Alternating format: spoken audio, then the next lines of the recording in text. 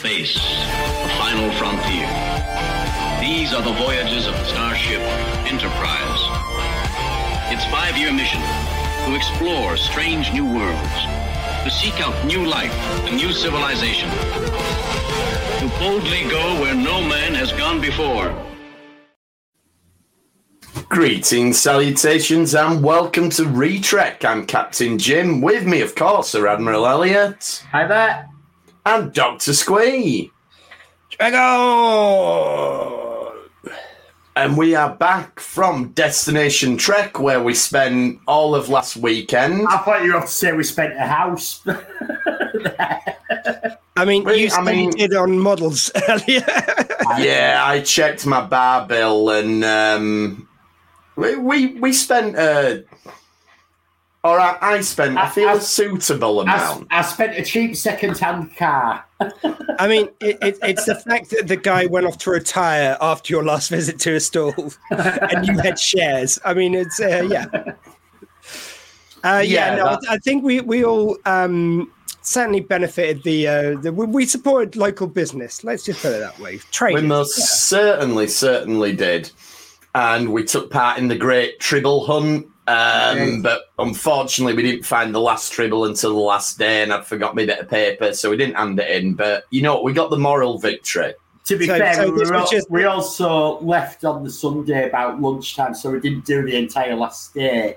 We weren't actually there to hand it in. For anyone who wasn't there, the Great Tribble Hunt, they had pictures of Tribbles up everywhere with different names on. You had some which were like multiple pictures everywhere, to begin with, they got us to begin with because there was 10 Tribbles yet to find, and there was like a few super rares, and that is me doing 10 at the moment, but they had 10 Tribbles there. And they had a few super rares you could only find in a couple of rooms. And now that the convention's over, we can reveal that the 2 super rares were in the museum. That's where they were. There was the Borg Tribble, and whatever the number 1 Tribble was, Tiberius Tribble, I think, was number 1, and he was hidden in the museum. There's some of the more common ones. There were some of the more common slut Tribbles, which were just everywhere. Oh, they were all over the place. Some rooms had bars. Oh, God. Yeah, the bar had like 2 at the same one just hanging about, yeah. Yeah, and it wasn't a good scene. I did bring one home with me. There we go. And I'm not saying it was from any of these slutty Tribbles, but I did I've come home, and a couple of days later I've been sent home from work with COVID. Make your own deductions as you will. Yeah, there we go. Tribbles. You got to be careful. And I sent it home with Elliot. No, I've not had it yet. So we wanted to just talk a little bit about the convention and basically how great it was. First of all, massive thank you to everyone who came to see us on the Top Trumps panel that we did, which I won. It was just so much fun. Elliot came in joint second with the score person, so I mean that was quite good. Yeah. But yeah, all the staff and crew, and Emma particularly, who looked after Activity Room 1 and looked after us and indulged all our silly questions and everything. Absolutely phenomenal. To a person, the staff were just incredible. And overall, as a convention, it was great. I don't think we bumped into anybody who hadn't had a great time there. I liked, like last time we did Destination Star Trek, which is not the same convention. Different event, completely no connection, and you'd be a fool. That was at the NEC. It just wasn't the same as this. This in the hotel just felt so much nicer. Seeing people and talking to people and yeah. And I mean, going down corridors, and some things you had to queue for, but none of the queues were outrageous. I think longest I queued was 10 minutes and I did 3 photo sessions. And it's got to be said, I didn't go to the, I'd never been to Destination Star Trek, that very different event, but this event, the Hilton Hotel was absolutely massive. So it wasn't like it was a small event by any means. It was like huge hotel, really well organized. Like you say, everyone was really friendly. And what I really loved about it is I've been to specific Doctor Who conventions as well as general sci-fi. This is my first ever specific Star Trek one, and the one thing I can say for Star Trek, even over my beloved Doctor Who, my kind of other love as well as Star Trek, is that Doctor Who, whereas it's all about friendliness and acceptance, Star Trek has it built into it that it's about a crew. It's about people kind of working together. And the atmosphere and feel of that was palpable in this event. I really felt like everyone was just so happy to be there. Everyone was just playing spot all the different uniforms you could find. Yeah. I mean, it sounds like we do boring cosplay because we're all wearing the same things, but man, the amount of stuff for uniforms you've got these days. I was like, I'd forgotten that one even existed because it was in like one episode once, you know? Yeah, it was great. Like for one of the first times ever, I was actually quite fashionable because I was walking around in lower decks uniform, and it looked like everyone had decided lower decks. I think, if we had to pick one that was the most frequent, it seemed to be lower decks. There were a lot of them really cool Picard field jackets, which I must have asked about 10 different people where they got them, trying to find the cheapest place. But I think it's you get what you pay for, and I'm going to have to actually stump up some money if I want one. The one which sorry, go on. No, I was just going to say, but I don't think there was a series that wasn't represented there in a uniform, which was just great to see. Yeah, I think they were I'm going to give a shout out to, I thought it was amazing because I saw one guy quite a few times who was dressed as Trelane. And I thought, oh, who's doing the Trelane? That's brilliant. And I've seen some photos since. There was 2 Trelanes. 2 Trelanes. That's how, down to the details that this event got. It was just amazing. We should talk in some more details though about a few of the bits. So I think we should. I think one of the other nice things is, I think we can generally say we made a lot of new friends as well while we're there. Just absolutely people we've never met before, just chatting, and you just have it is a pure geek out in it that you can just talk about Star Trek for a weekend and everyone's on the same wavelength as you. I did want to get a bit of detail about the Retrek panel before we get into sure. I mean, just the fact that first of all we knew going in that there was a talk by Jess Bush, Nurse Chapel from Strange New Worlds, of course, on the other stage for 15 quid. Well, to begin with, it was meant to be a little bit more money for a read-through. They made a change so it just be a talk for their 15 quid, being very careful, obviously, of the particular rules. They were all very careful. They did it very professionally, but still kind of gave a great entertainment. But seeing that we're up against from the real, from some of the people from the show, we're like, okay, are we going to get one person in there? And right up until, I think it was about 15 minutes before the first person came in. And in that 15 minutes, we had about 20 to 30 people. It was a decent sized audience, it's like not one of the we weren't in a huge room, so the room the room was nicely full. The room was nice and full. Yeah, and definitely. Everyone just took part. It was just so great. And we had I played this it's Star Trek Top Transfer. I think we might rename it. Well, we'll get into that in a bit. We renamed for each years because it gets confused with a card game. Fair enough. It was just something to initially launch it. I played it online before, though. Having a room just gave such an extra life to it. And we what was just really great, we had before we've just picked names out of a hat for you guys to play, from the different Star Trek worlds. And then there's a scenario in another hat. This time we had wheels. Ooh. And we had a wheel for each Star Trek TV show, one for ships, one for Jeffrey Combs, which was a great idea by Jim, even though we didn't get to play that one. One for Ducat. One for Ducat. Just purely, actually, Elliot, you should tell that one because that was all you, baby. Where Ducat, you'd have heard us talk previously, and we done the Make Cardassia Stronger game. And we had some hats made. I have got my hat. Make Cardassia strong again. And we had a wheel who'd be the best for president, and it was just all the cat. It was almost like we rigged that one. It was almost like we rigged that one. It was our example one, and the amount of acting I had to do behind, there's something strange upon this wheel. Why are they all Ducats? Got a huge reaction. But it was a nice, good, fun show. It was good, and it allowed us to show off the Make Cardassia Strong Again hats. But That one we did rig, but I think it's worth telling what happened in the audience participation round Just because before we do, just didn't quickly, rig it. I'm going to rename it, all right, guys? Okay, I agree with you all. I'm not sure. All we're seeing is his Facebook user. I think we might have some new people. If you do go through Facebook, if you give StreamYard permission to see your name, yes, we can then see who you are. Otherwise, it's StreamYard are reputable. They don't take any. Yeah, it's not a dodgy site whatsoever. It's just that the way it works is we can only see what platform you're commenting from unless you enable it. So, but yeah. So yes, you went out to the audience for a round to let the audience come up with a scenario. Yeah. And the scenario that was thrown out was who would be the best characters to convince Janeway not to kill Tuvix?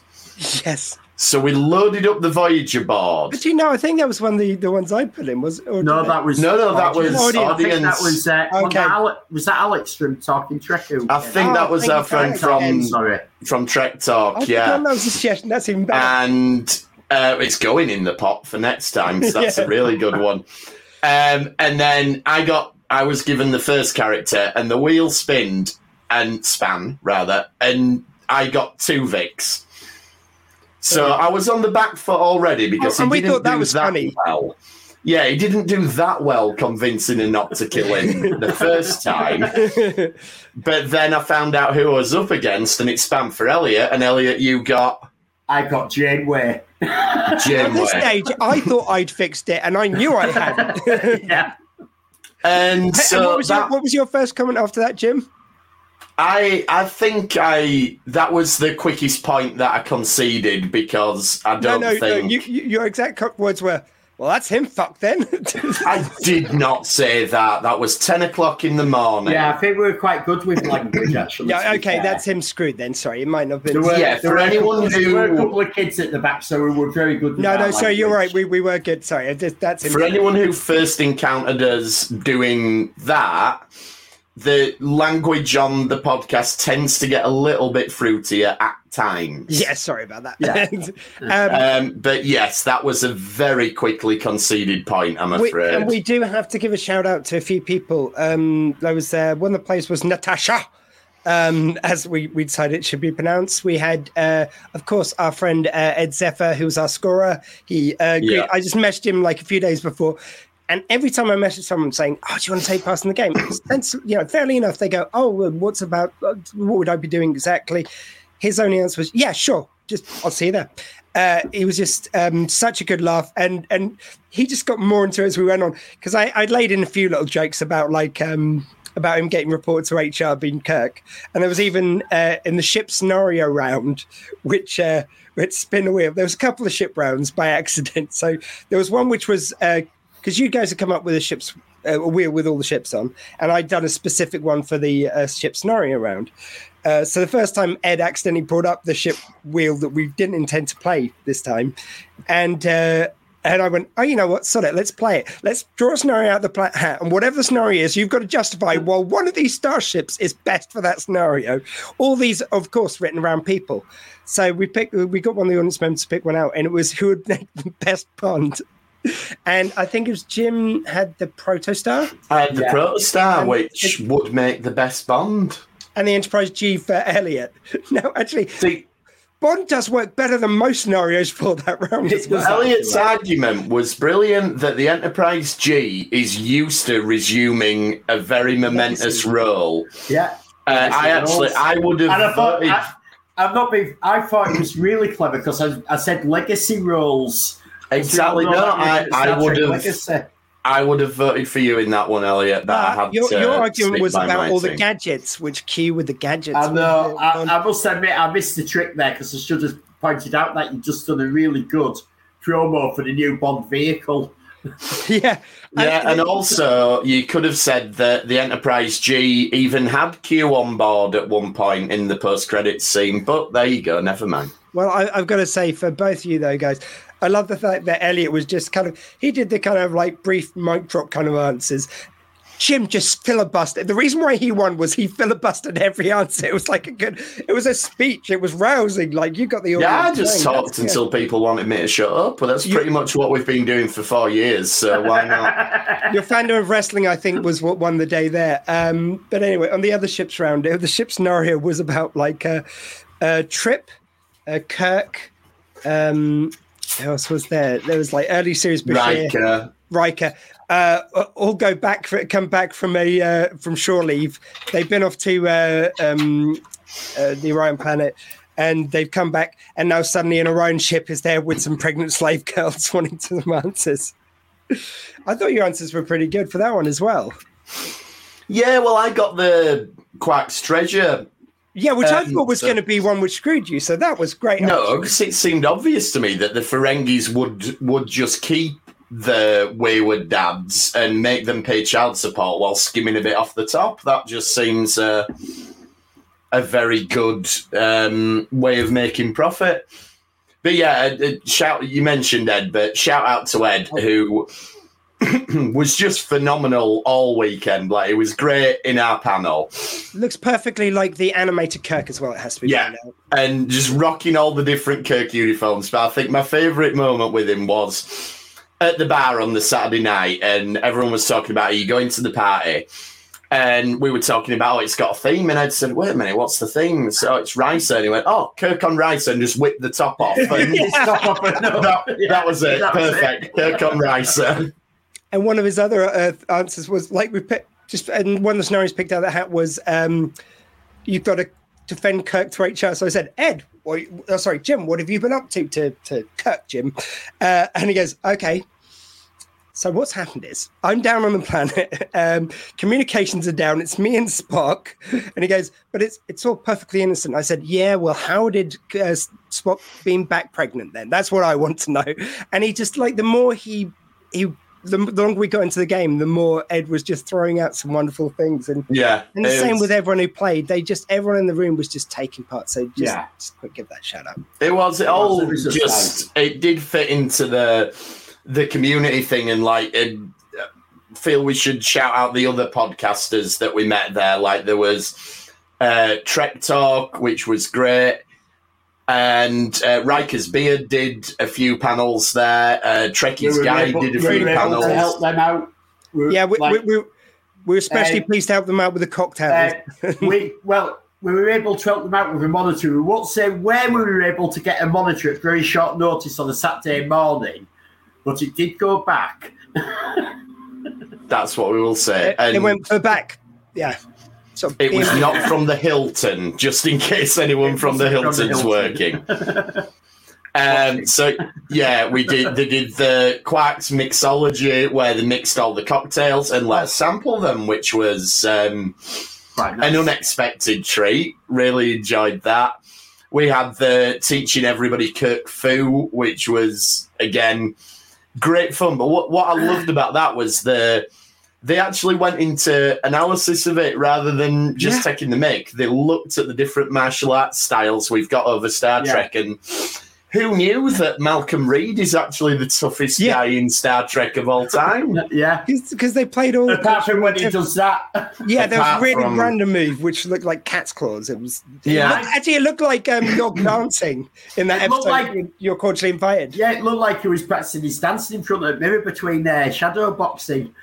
It's great. They played all the clips, and then this guy just broke it down, and just like Jason says, it was. I mean, I didn't know I needed that, but I really got into like all, and like you say, it's like I wouldn't have thought Enterprise would have been the one, but like they're fine. There you go. Yeah, pretty good. And we also went to the Sid City meetup, which was on the first night, and again, if you've not checked out Sid City, it was set up by Alexander Siddig in the early days of COVID as really an experiment that he did to see if he could get to know some of the fans, and it's built into this incredibly loving, supporting community. Yeah. And getting to sort of mingle with them and do the Bashir quiz, which was really good. Do we think he'll turn up next year, seeing as Andrew's going?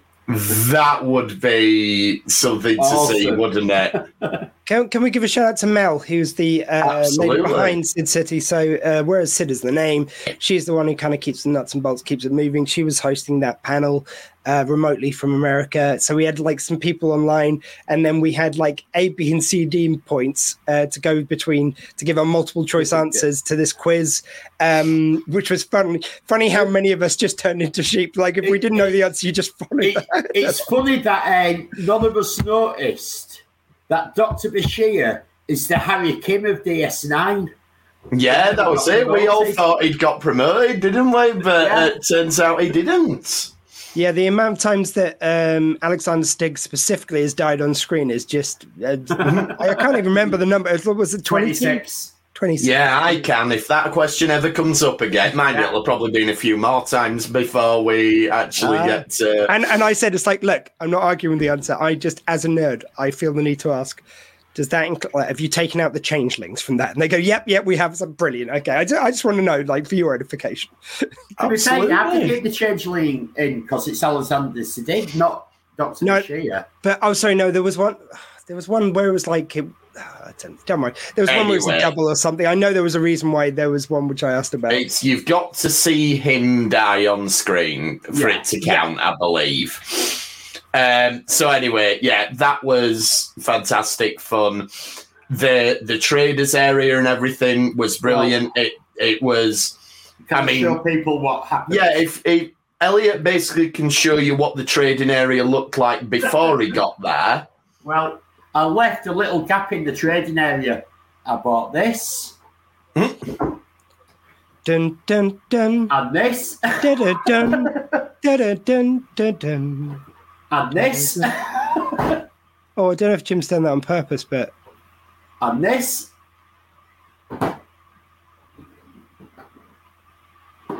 And finally, this one. Oh, I thought you were doing that on purpose to give him the screen. I have never, ever... Screen there, I don't know why. I have never, ever before seen as many Trek models in one place in this country. Different Trek models.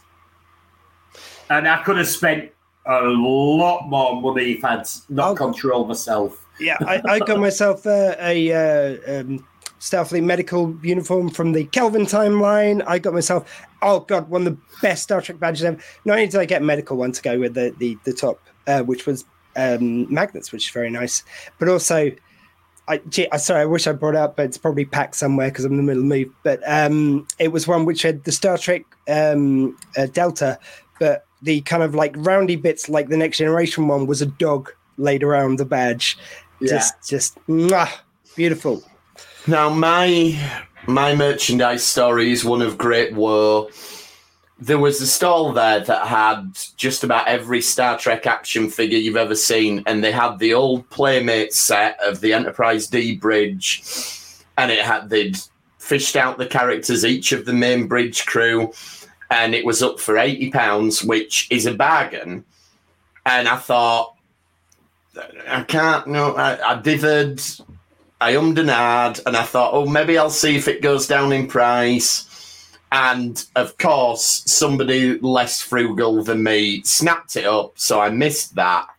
That's what I did with my models. I had them put away. You did the right thing. I should. Yeah, and frankly, I thought what was it, £100, and it had all the figures in there. It was a steal. It was £80, and it had all the figures. Yeah. It was never going to go for less. No, I know that now, and I played the long game, and I shouldn't have played the long game. So congratulations to whoever got that. I'm not being funny, but you were in the wrong place to play the long game with Star Trek. I know I was. Yeah, we're just going to rub it in a little bit more if you don't mind, mate. And now they've done the StreamYard thing. We can see who said rename it, and it's Emma who hosted us in that room. Hello, so there you go. You're hearing from from the organisers that we need to rename it. So there we go. Emma, you're wonderful. Thank you to you and to all. You were. You were fantastic all weekend. Can we just, amongst the other things, just also a shout out to our friends who just turned up randomly. So Jodie turned up at one stage in the morning during Top Trumps. We had Adam came to join us in the evening for some partying. Yeah. Adam came to join us. You'll remember him as the guy who had the Pac-Man suit on. It really went down legendary. Very, very well. It was. Yeah. Yeah, everyone loved the Pac-Man suit. Like, the thing is, I think we got desensitized to it where we go to Sci-Fi Weekender, where they kind of, there's a few people who've had that design before, and it's kind of, the store where it's from is quite popular with that group. There, it was new material, literally. It was. So, yeah, Adam, different suit for the next one in Blackpool. Let's but not the Batman one, because that's the only one I've got. So not the Batman one. Any other Oppo suit is absolutely fine. Well, up until then, my golden spangly jacket, which was tastefully off one shoulder, it was attached by a headband to my harness, which was quite funny. That was the toast of the event. Then suddenly he comes in with his Pac-Man suit. Oh, the gold uniform. I think we've all had experience of being upstaged by Adam, and if we hadn't, he wouldn't be happy. So, yeah. But no, it was absolutely fantastic for him to turn up, and yeah, we just had a brilliant time overall. Can we shout out the nightlife as well? The nightlife, yes, indeed. I mean, I don't want to boast, but I'm pretty sure my one-handed YMCA was like the highlight of the parties. But you were tearing it up. I was tearing up on the dance floor. So they had two discos on different nights. The second one, after school party, things, whatever you like to call it. It was great. And they had a Riser theme on the second night. And what was the first night one? First night was Fleet Museum. Fleet Museum. It was just such a crack. Playing loads of bangers. I especially love the old kind of like 80s tunes and the old kind of like just classic dance floor pop and cheese and fun. That was my favourite. They played a bit of dance, which pleased other audiences. So they played a nice mix, which was great. If we could make one suggestion, and this is not because we're lazy, but there was only one pop-up bar in the room, so people were drifting back over to the main bar to get more drinks. Yeah. Stick another pop-up bar in there, and trust me, that'll do gangbusters. So that, to be fair, that's probably the Hilton rather than the organisers of the event that said we put one bar in here. Like also, the Hilton was quite slow at reacting to the queues for bars, at getting staff onto them. Like you saw it at lunchtime, and there was people wanting to drink already, and there's one person on the bar. Now, I've started doing my research for the venue next time, which, bars again, everywhere. Yeah, shout out to Destination Trek next year is going to be in Blackpool on July, the last weekend of July, I believe. The 28th, if I remember 26th to 28th, and the hotel there has at least 2 bars, so... That's a 100% increase. Exactly, so we're moving in the right direction. And also, the guests... Sorry. No, just going to say to the bar thing, it's like if they are going to do another Riser theme as well, I think we need to have some mini Horgons on sale. Yeah, someone needs to be selling Horgons. I just think that was a missed opportunity myself. Just don't be the people who have to clean up the day after if there's... All right. Yeah, take your Horgon action up to your room if it gets Yeah. That's all we're saying. Yeah, okay. Exactly. Family show. No, not ours, theirs. Not ours, theirs. Yeah. Let's make it clear. But yeah, to shout out already the guests they've got lined up for next year. As Elliot mentioned earlier, they've got Andrew Robinson, who's just released the audiobook of A Stitch in Time, which that's like the holy grail of Star Trek audio. It's what people have been wanting for years and years. They've got Tim Russ already, Commander Tuvok. Might finally get to see him, because the last 2 times I've gone somewhere to see him, that's true. He's had to cancel. So, yeah, Tim Russ is going to be putting in an appearance. And with it being at Blackpool, I'm just wondering if there's any chance someone could ask him to go and comb the beach for survivors and see what he might have to say if that's the case. And there was one other big guest that they've already announced, wasn't there? Robert Duncan McNeil. Robert Duncan McNeil, who you two had the pleasure of meeting at Sci-Fi Ball a couple of years ago. Yeah, we interviewed him a couple of years ago. Yep, lovely gent. So that'd be absolutely great to see him again, especially considering since you last saw him, he's done loads of work on things like Resident Alien. That's been incredibly successful. He never stops working. No, he doesn't. Yeah. He's a very busy man. So he's a very prolific director. You don't see him so much acting anymore, but he's always at the other side of the camera. Yeah, I'd say when we interviewed him, and I'd love to see him in a kind of full panel here again, it was really interesting. He just felt like he was kind of like... felt like interviewing a director more than an actor. Yeah. Very kind of excited, very like nothing wrong with that. That's just one particular energy. Whereas directors are more methodical. He's kind of was thinking through his answers. He was kind of going through, because he kind of took us through all the different shows he'd worked on in Star Trek. Yeah. And kind of what the different energies were on set. And it was such a full and wonderful answer he gave. So yeah, I'd look forward to that. Yeah, he's very much gone down the Jonathan Frakes route of really getting into the directing, which is fantastic. So anyway, I mean, I'm sure we'll talk about it in future weeks and everything, but we just wanted to say how much of a great time we had. Like, I did some of the photo shoots you two didn't do, and they were great as well. And like one of the highlights of my weekend, I don't normally dye my hair, and I had it blue this weekend. But one of the highlights was Nicole just loving the colour of my hair. And that made it for me. It was worth... I'm not surprised. It was all worth every penny of the £3.99 for that pot of hair dye. That is something else that's worth shouting out with Destination Trek. I mean, obviously... things like autographs, photo shoots, things like that are never going to be free. You know, these events have to make money, but I feel like they were reasonably priced compared to other conventions. I think it was very, very reasonable. It had a good price. Like, at some conventions, for what I paid for the pre-photos shoots I had, and I got 4 of them because I did the Dax Duo, Ethan, and JG. At some conventions, you'd be paying that just for one photo. True. Yeah. Can I also give a shout? Sorry, it just came into my head. Jim, I love the fact that you and some other members who just happen to be out there. Great to see your face again, guys. You were great this weekend, as were you, Emma. Thank you, Emma. Yes, Thank you, Emma. We would have fallen to bits without all the help that you gave us. You were amazing. We were like, before our panel, she was out there, she was hawking for us, going, it's like, free game in here, it's going to be great. It says Tom Trans, but it's not just a card game, man.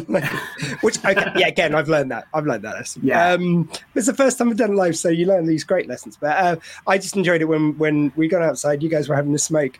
And suddenly, I don't know how, if you guys sense each other now or something, but you formed Star Trek Coma Club. There was 3 or 4 of you there who had all gone into a coma and been resurrected. I think you all need to just for one meeting. For one meeting, you guys have to. And the next one, come dressed as. Sorry, 1 second, Elliot. For one meeting next time, you guys have to come all dressed as Spock for the Coma Club. Yeah, it was a very unusual Venn diagram to be part of, that at one point there were more people stood in our circle who had been in a coma than hadn't. It was... I was like, okay, did you want to make broken arm to just look wussy? Yeah, it did. Only at a Star Trek convention. But there's no planning, you were just all there. You couldn't plan that. How on earth would you anyway? You sense each other, I'm telling you. It's a psychic so shall we be on the grave. Shall we move on and talk about the episode that we're going to cover this week, which is the Bar Association from Deep Space Nine, which Elliot suggested. I thought this was really apt this week. Like, we went to the Star Trek convention, and it was awkward at times for the guests there because they're not allowed. They are on strike. They're not allowed to talk about Star Trek. You could see them struggling with audience questions. The guys on the stage and all that were great interviewing them. They kept completely away, but you're not going to be... You can't avoid that in the same way when you've got someone walks up to a microphone out the audience and they ask a question, but they were still trying to keep completely off. There's specific rules for cons, wasn't there? There was. Which Star Trek's very own Michelle Hurd, Raffi from Picard, she actually negotiated with the unions and the actors and everyone and got it so that actors are able to attend fan events. And, you know, that's a phenomenal thing to do, not only because it creates a revenue stream for the actors when they otherwise can't work, but also it means that great events like Destination Trek don't have to be cancelled. So it's brilliant that she did that. Yeah, and we thought this is the more... I think this is the... I can't think of another union strike episode of Trek off the top of the head. And I think this one sums up all the different sort of PowerPoints in a strike. Yeah. Really clever. And it should be added. You said like they weren't allowed to talk about Star Trek, but they couldn't talk about any acting jobs. Like it's just, and they still made the talks work. Very few acting jobs. Indie films. They could talk about some indie things, and there was some Canadian productions that just with Canadian studios that are struck. They could talk about, but so very specific. They were very limited. Very limited, yeah. Even talk about from the acting back catalogue. It wasn't just they couldn't talk about Star Trek. They couldn't talk about a lot of different stuff they've done. And you do get the feeling where in America, one of the first kind of offers which was made by the studios, which was hella insulting, was to say that, oh, well, if we sign this, then we can use infinite extras, just computer generated. Yeah, and there was loads of other things like that. Crazy. And in the UK, they've recently had laws put in place to prevent strike actions after having strikes by all the unions going. Basically, you sort of feel like in America and the UK, they've watched the beginning bit where Quark is working. They faint and go, brilliant idea, switch the episode off. No, there's another like 40 minutes of no, we got the gist. Yeah, funnily enough, this episode Quark does learn the most important lesson, which is if you pay people right, they won't need to go on strike. Which I wish certain governments would learn a little bit quicker than they are doing, but there we go. So yeah, it does deal with striking, and I know we talk about this a lot, that you do get the more right-wing YouTubers at times saying, "Oh, Star Trek's gone really woke, it's gone really this, really that." This is an episode of Star Trek from 20-odd years ago where a character directly quotes Karl Marx. So, 30. You know, 30 years ago. 30 years ago. I know. Speak for yourself. So, pit of peak, whatever the film. I can't even talk. So, yeah, Star Trek's always dabbled in these things. Anyway, so first of all, we'll deal with the B plot. Worf don't like it on the station and he wants to live on the Defiant, so he goes to live on the Defiant. Right, B plot done. There we go, that's the B plot. I mean, there's not a lot of the only bit I think's really good out of that plot is where you get Worf going to Odo, and Odo's clearly expected this and pulls out this list of all the security gaffes on the Enterprise. Which I enjoyed a lot. There's also, like, when he's complaining to O'Brien and going, like, he wants things on the Defiant, and he goes, and it's all like, oh, I thought I got that fixed. You have, but I want it better. And stuff. Yeah. And then he's going on about the station, how things aren't working, and O'Brien's going, oh, it's brilliant. I love it here. And Worf's sort of like, what? But everything's constantly breaking. He goes, yeah, you've got Bajoran and Cardassian and Federation technology, and none of them were meant to work together, and it's always breaking. This station needs me. and this feels like a nice evolution, because he was complaining about the station when he first got there, but then he gets that feeling of need. I think that works. Yeah. Well, it's ever since he put that sentient AI thing that were his dog inside, because everyone forgets about this. But that happened in season 1, and he called it Pup, and he put it inside the Never mind. That's what made everything work. But it also, like, almost every time we saw him on TNG, he was in the transporter room. And he said, and he references it here, and he goes, I got bored on the Enterprise. I was bored waiting for something to happen. I was just sat around in the same transporter room doing nothing all day. Because everything works, Yeah. Although, if Keiko asks, I hate it. I hate working all these long hours. I'm not doing it on purpose, honestly. So speaking of O'Brien, then we've got this is a fairly early example, I think, of him and Bashir going on the little adventures in the Holosuite. Like we've already seen them do the Battle of Britain, but this one's some Irish battle that O'Brien references, and clearly this was meant to be a thing that they would do different battles. But we know from later on, once they find the Alamo, that's pretty much all they do. Yeah. Well, you've also got to look at are we really going to do a new costume for them every week to not see what they're doing, to just have a little conversation that we have to go like this now. And it maybe felt like a really good idea to somebody at one time in production. Oh, yeah, this will be great fun that we can have them go to fight this battle, and we can dress them up differently every week. And then suddenly you get, hold on, this is costing us X amount every week. I reckon they had those. I reckon they had those outfits in the costume somewhere. They look like that elaborate to put together. But what Elliot says there is what happened with the racquetball. So they introduced that in the episode Rivals, and that was meant to be an ongoing thing. And they went, yeah, that's really expensive. What about if they play darts? Let's do that. That's much easier. Well, that's a specific set. I can't say you could reuse that set for anything else.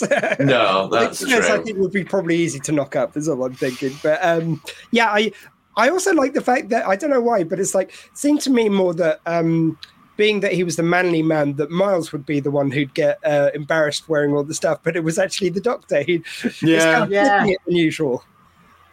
Yeah, he didn't look happy, did he, at the start, the Doctor walking in what he was wearing? Well, he even said it's like, it's just ridiculous. And like Miles was all up for it. It's like, he goes and plays James Bond on that. I suppose that you're wearing a tuxedo when you do that. And obviously he's not playing James Bond for copyright reasons. And it's also later season Bashir, very different. Yeah. So we kick off the main plot then, and Rom's got a bad ear. And we also find out it's the Bajoran time of cleansing, which sounds maybe a little bit like Ramadan or something like that. Yeah. A month of Lent. Lent, but except it's Lent kind of goes, people go, oh, I'll give up this, I'll give up that. Whereas the Bajoran Lent seems to be, you will give up everything. And there's more Ramadan. No one will do anything. Yeah, it's more Ramadan. Yeah. I think, And what I like about this one is that they're showing seeds really earlier on of the Lita Rom relationship.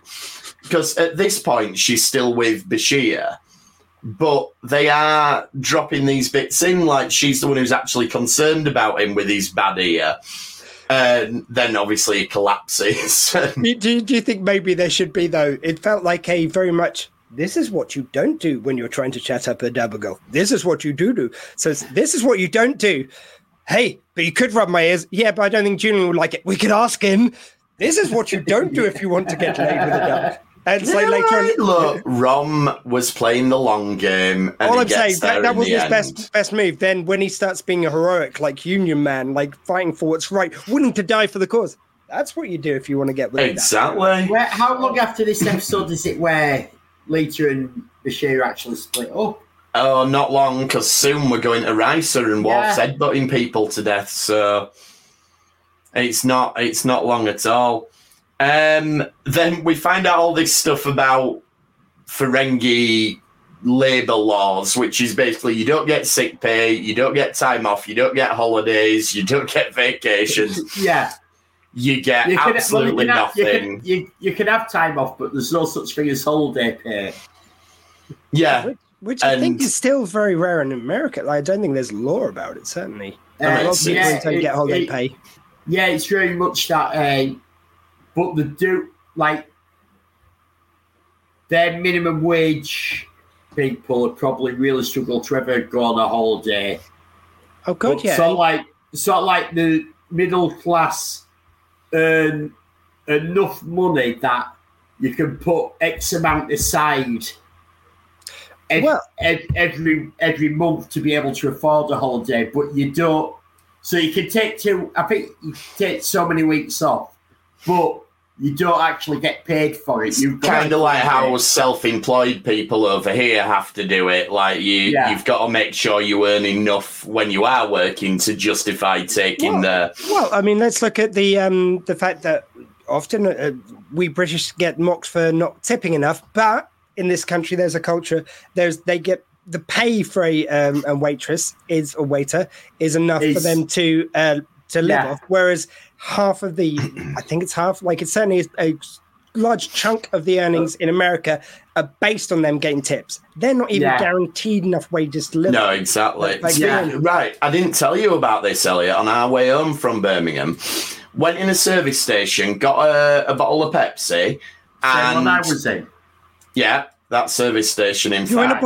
It's just the way that he said I went in a service station. We went in a service station. I went to the shopping there, whereas you went to the Burger King, I believe. Anyway, so I took the bottle of Pepsi up, they scanned it, I went to tap my card, and on the card reader it said, "Do you want to leave a tip?" All the time in shops. I was like, is this a joke? What am I leaving tip for? Like, come off it. Everywhere you go now, it does that. If you go in, like, Tesco's to get something, it goes, "Do you want to round this up?" If you go to McDonald's, "Do you want to round this up?" When I go to get my prescription, do I want to round it up? In fairness, those last three, I think that you mentioned, are for charity. I'm not saying that No, this would just, "Do you want to leave a tip?" Like, no, but I'm saying in Sainsbury's it doesn't say, "Do you want to leave a tip?" Fair enough. Like, it's for charity to round. Like, I'm not being funny, but considering you've just charged me £3 for a bottle of Pepsi, no, I do not want to leave a tip. Yeah. I'm just saying, like in some of the shops, it's not for tips; it's for charity. But just made a distinction. I'm not saying that's right or wrong. I just think it's wrong. Fair enough. That these places are doing it like that all the time on everything you purchase, and that's why. Yeah. And I bet the workers don't see it, whereas I would support a union, but the workers need to see the tips. That's why I don't like it at restaurants where they're like, "Do you want to put it on the thing?" I'm always like, does the waiter actually get it? I refuse to, because I worked in catering and never saw the service charge. There you go, you see. Although I made sure the waiter once saw just the tip, and I got thrown out that restaurant. Doesn't surprise me. That's different. That's why most places we go, your picture's up behind the bar. Anyway, so Bashir's the first one to mention the union, but O'Brien kind of jumps on it. "I will tell you the story about the union." Don't you like how while we're on first 5 minutes of this episode, we've got O'Brien's ancestor was the King of Ireland who fought in this battle. O'Brien's ancestor was the head of the union in Philadelphia. You don't think O'Brien's telling fibs, do you? Do you think it's that sort of like exaggeration and stuff? I think it's like the Chekhov thing where he used to say everything was invented in Russia. Little Russian old lady. Yeah. I was just offended he moved it from Ireland over to America. True, yeah. I suppose the idea is his family migrated, but then that doesn't explain why O'Brien's got such a strong Irish accent. Anyway. I'm not saying out about Americans, it's just, a proud Irish heritage. Yeah, but that's why O'Brien's ancestor got killed for it, because it was trying to be a union man in America. That's a little bit more dangerous than it is over here. No disrespect to our American friends, but, it's not. Unions are pretty much the standard over here, whereas I know it's... Not because... Thatcher did a lot of breaking unions in the 80s. They're not the same as they were. Not the same, but... But you can see that going full circle if this continues, what's happening. Absolutely. We'll try not to get on our political soapbox too much when we talk about this episode. Too late. But, so they present the demands to Quark, who laughs at them, and this does lead to a strike. Yeah. And what I love about it is that straight away they do form the picket line. The only thing I don't like about that, though, is that they're bribing people not to go in. Well, I just thought this is typical Ferengi, that they were handing people a tip, bribe not to break the picket line. They've almost got how it works. It's a Ferengi picket line, so the Ferengi are acting like Ferengi on the picket line. We want you to do something. He's a bribe to do what we want you to do. Whereas we at Retrek, apart from handing badges to every member of the audience and stickers and pens, we never do that. No, absolutely not. Then the Quarks, I thought this was really... So obviously we've talked about the episode's prescient in terms of like looking at strikes, and it's very topical at the moment, but... Quark trying to replace the workforce with AI waiters, that's very prescient as to what's going on with the actors' strike specifically at the moment. I thought this was interesting because it's got the holograms going all around the bar. So that means he must have holo projectors for the entire bar previously. So how many times is he using holo projectors on the Dabo wheels and stuff? Yeah, or to make it look like the bar's fuller, or maybe he's letting. We'll try to keep it reasonably family friendly, but maybe he's letting certain characters come out of the holo suites to try and lure people up to the holo suites potentially. I can tell you exactly when he had them fitted. It was right after he failed to get the holo suite imaging of Kira. He then just installed them everywhere, so it's like, I've got everyone now. You're probably right. Yeah, all in one. So it can scam people in the Yeah, he's got us all nude in there. Once you've been in Quarks, you never get out. Yeah. Now, this was a bit weird, and this is the only point they try and tie the A and B plot together, that we're led to believe that O'Brien, Bashir, and Worf end up having a bit of a scrap in Quarks over the strike, which... Well, Quark, it's just a little bit weird. Worf was a scab. Yeah, you see. Well, he wasn't, so he doesn't work there. Yeah, I but think it was dishonourable. It's sort of like he went in, and it's like O'Brien said, but he doesn't even like Quark. Why is he going in? And that's what really confused me. I don't get why Worf did it. That's dishonourable. That doesn't seem like him. And also speaking of dishonourable Federation kind of tactics.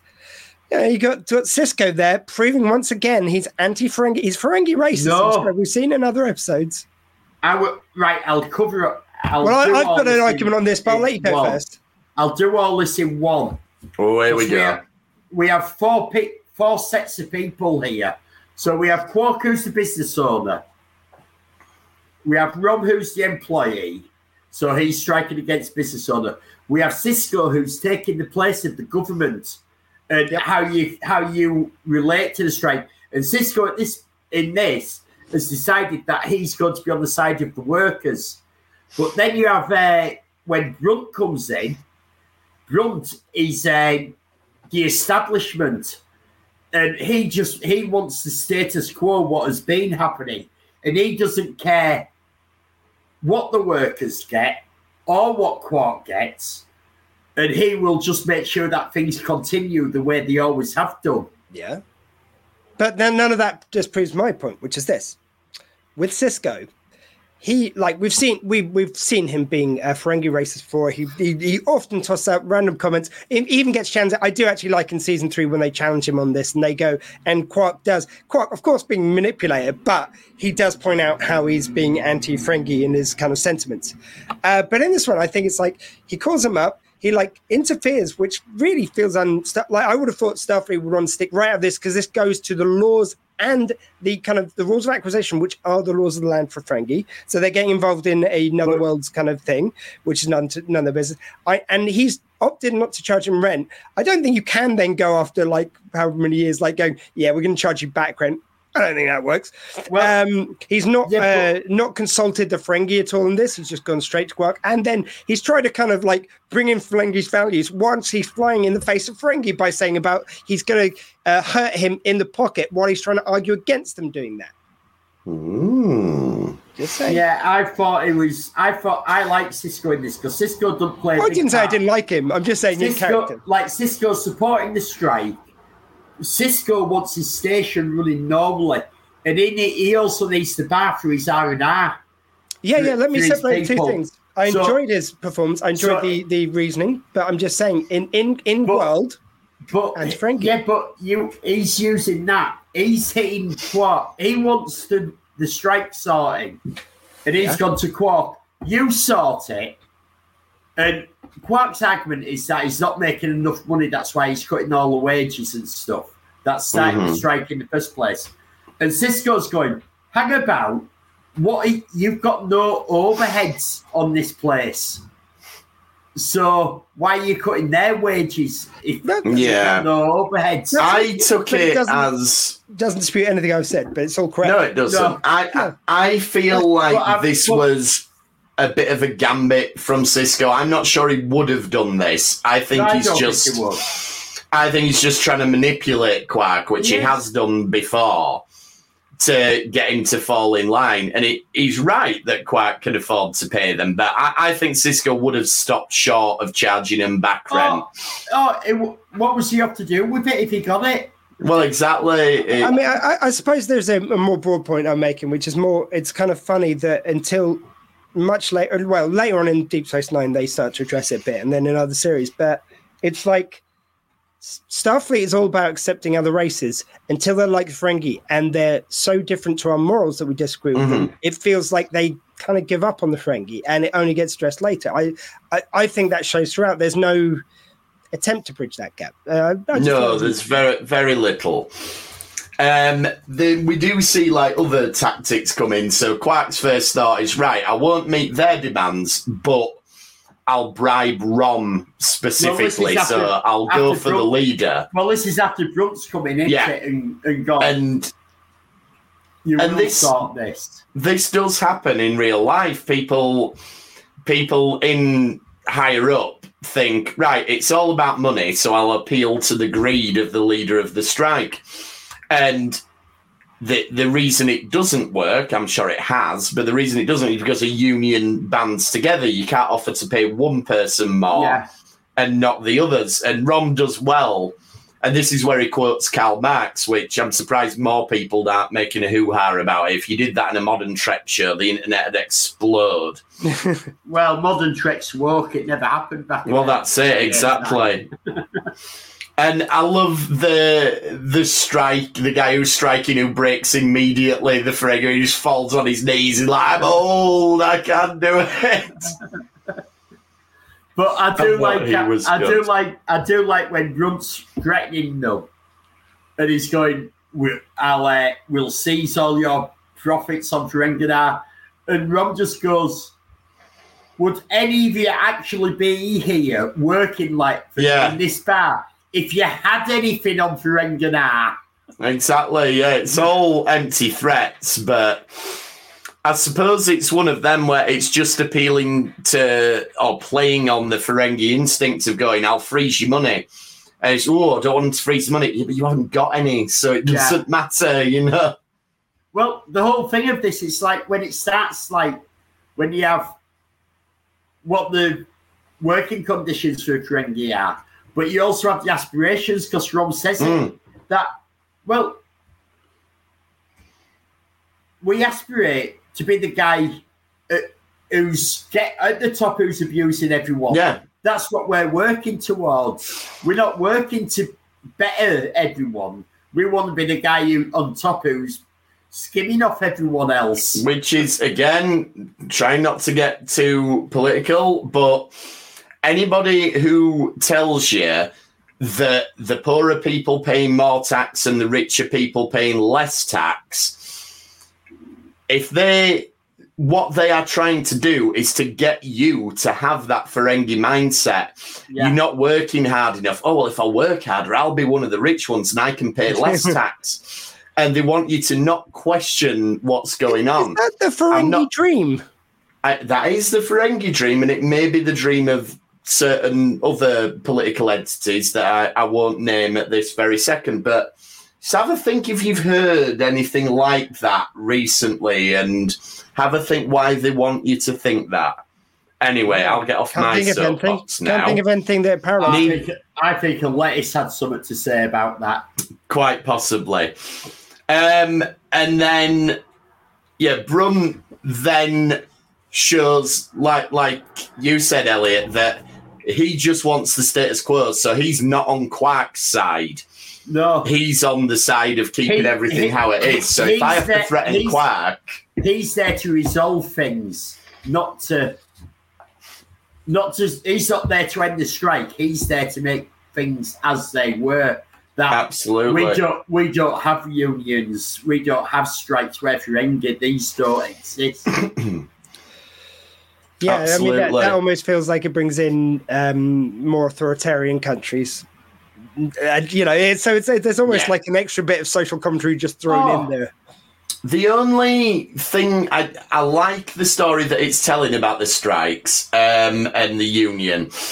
The only thing I don't really like is the resolution that the agreement is we'll meet all the demands, but you must disband the union.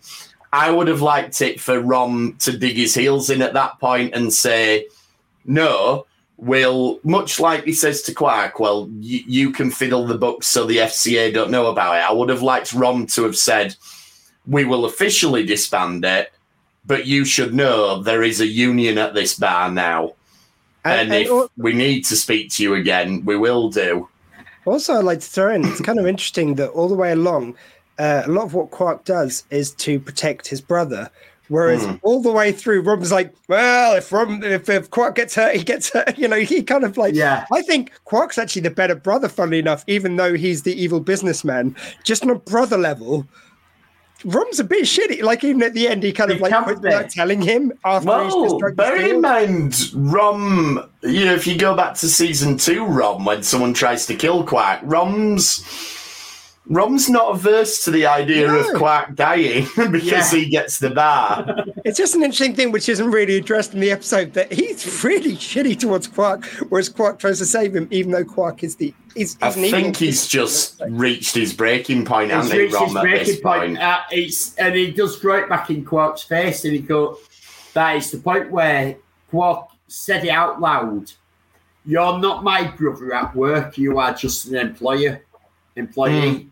Well, Quark says that earlier, doesn't he? So he turns it back on him. And then it finishes with Rom leaving, joining the Bajoran thing, which obviously is gonna... it's a good thing for Rom's character. It also kind of lets Quark off the hook a little bit. You wonder how long's it going to be before he thinks, right, Rom's gone, here we go. Yeah. But you can see, and this is why Armin Shimmerman's such a great actor, that he's proud that Rom's done this. He knows Rom isn't the best traditional Ferengi. He knows that Rom can do better than working behind the bar. But his hands are tied by Ferengi traditions. Rom hasn't got the lobes. No, he hasn't. And he's abused these lobes, as he admits to later. Yeah, and you can tell Quark's actually secretly... He's secretly really proud of Rom for this. And that ties into like some of the Dominion War episodes we looked at later. That's the thing with us jumping about. You can see where seeds are laid that pay off much later. So I would have liked it not... I don't like the implication that once the union's done its job, it can disband. No. Come on. Things change. That's why it's always needed. But other than that... This is also a Ferengi union. Exactly. So, baby steps. I'll kind of, I was going to say, I'll throw out that it's something which Barack Obama, funnily enough, said. It's like the road of justice does not always continue in a smooth arc. Or it's something like this. It's basically meaning it's like it doesn't just always go in one direction. Sometimes you get pitfalls. Sometimes you get rights rolled back. And sometimes you get a wonderful moment like this, but it doesn't lead to a union straight away. It might later lead to that. Yeah, that's it. Now the precedent's been set, and spoilers for anyone who's not seen the end of DS9. Rom becomes the Grand Nagus, so maybe Ferengi unions might be something that not on Quark's bar, the walk bys. Not in Quark's bar, or indeed in any of the franchise that we now know stretches across the galaxy. So I like that Quark ends up getting exactly what he wanted. It's a good episode, and I think when you consider how long ago it was, and that it's American primetime TV telling a story about unions where they're not demonised, I think is a very good thing. It's quite poignant at the moment because of what's happening in the UK. Absolutely. It was. I wouldn't have thought this one wouldn't have sprung to mind, but great call, Elliot, to bring this one in. Is there one of the unions striking in the UK, or has been recently? I've heard whispers. A lot more than what have been put in the media. But, sorry, wait, whispers. There's even the chocolate bar union. Whisper. Yeah. Probably. I'll tell you what is on strike, and it shouldn't be. Whisper Gold. I want to see them back in the shops. I don't like this. Ooh, the limited edition. No, Whisper Gold should be your staple chocolate. Get it back in the shops. I am not buying a multi-pack of normal Whispers. There's been a huge amount of unions in the private sector that have won. And all this happened last year. It's all happened over last year, and so they've won all the pay demands and everything, and bonuses, but none of it's in the press because you can't show your unions are doing well. The only ones that are sort of in press are the public sector, where the government has something to do with it.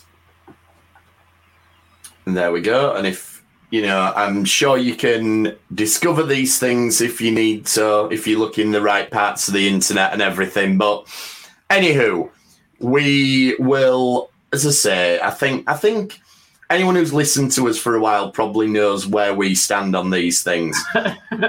Just slightly to the left of left. Yeah. Sorry to bring out what you're talking. I know I don't like that, but it's like it just seems so on point to what we're all saying. Unions are always needed. They are, Jordan. Absolutely. So I think we'll wrap up the episode there.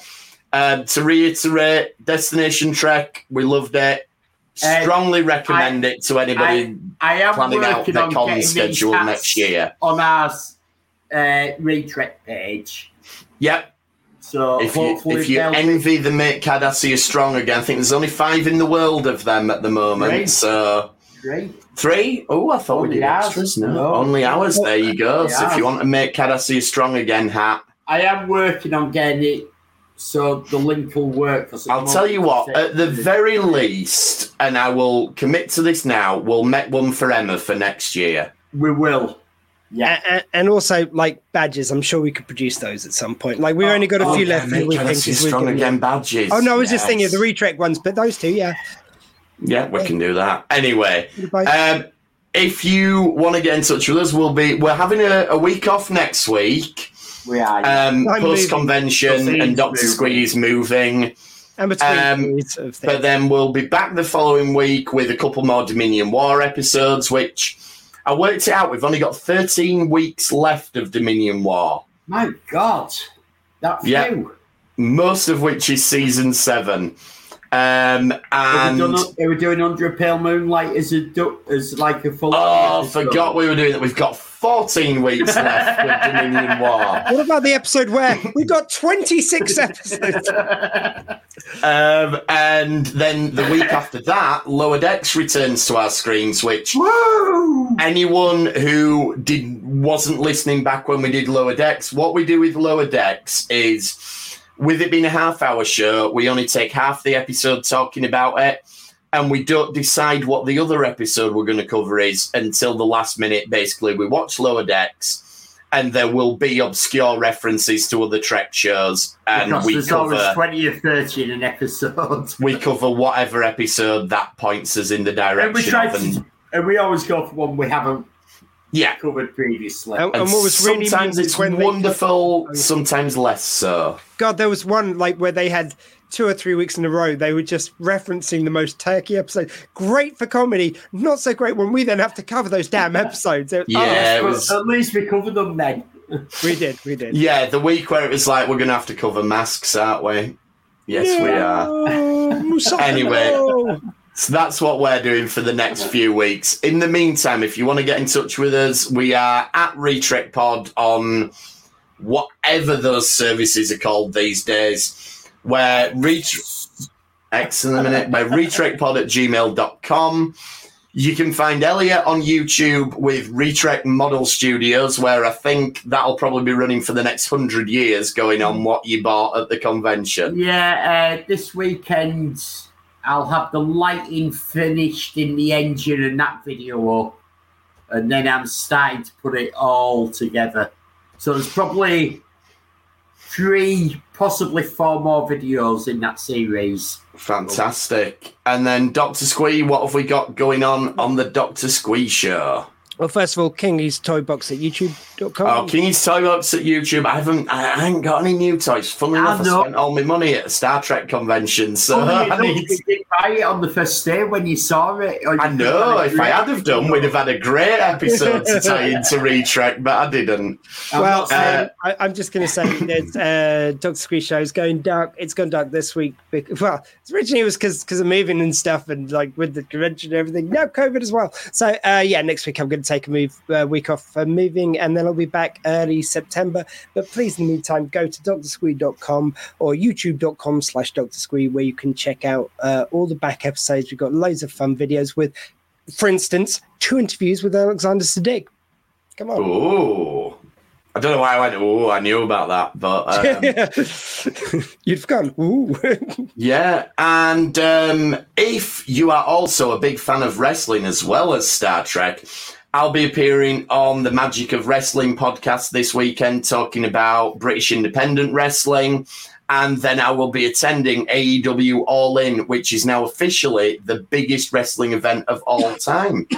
So that's going to be a load of fun. Unless, of course, you believe the statistics that the WWE puts out. But that's another story. Anyway, thanks for trekking with us this time, and we will see you next time on the Retrek. Thank you. Goodbye. Drag off an LLAP! Star Trek Destination. Trek Destination. Destination Trek.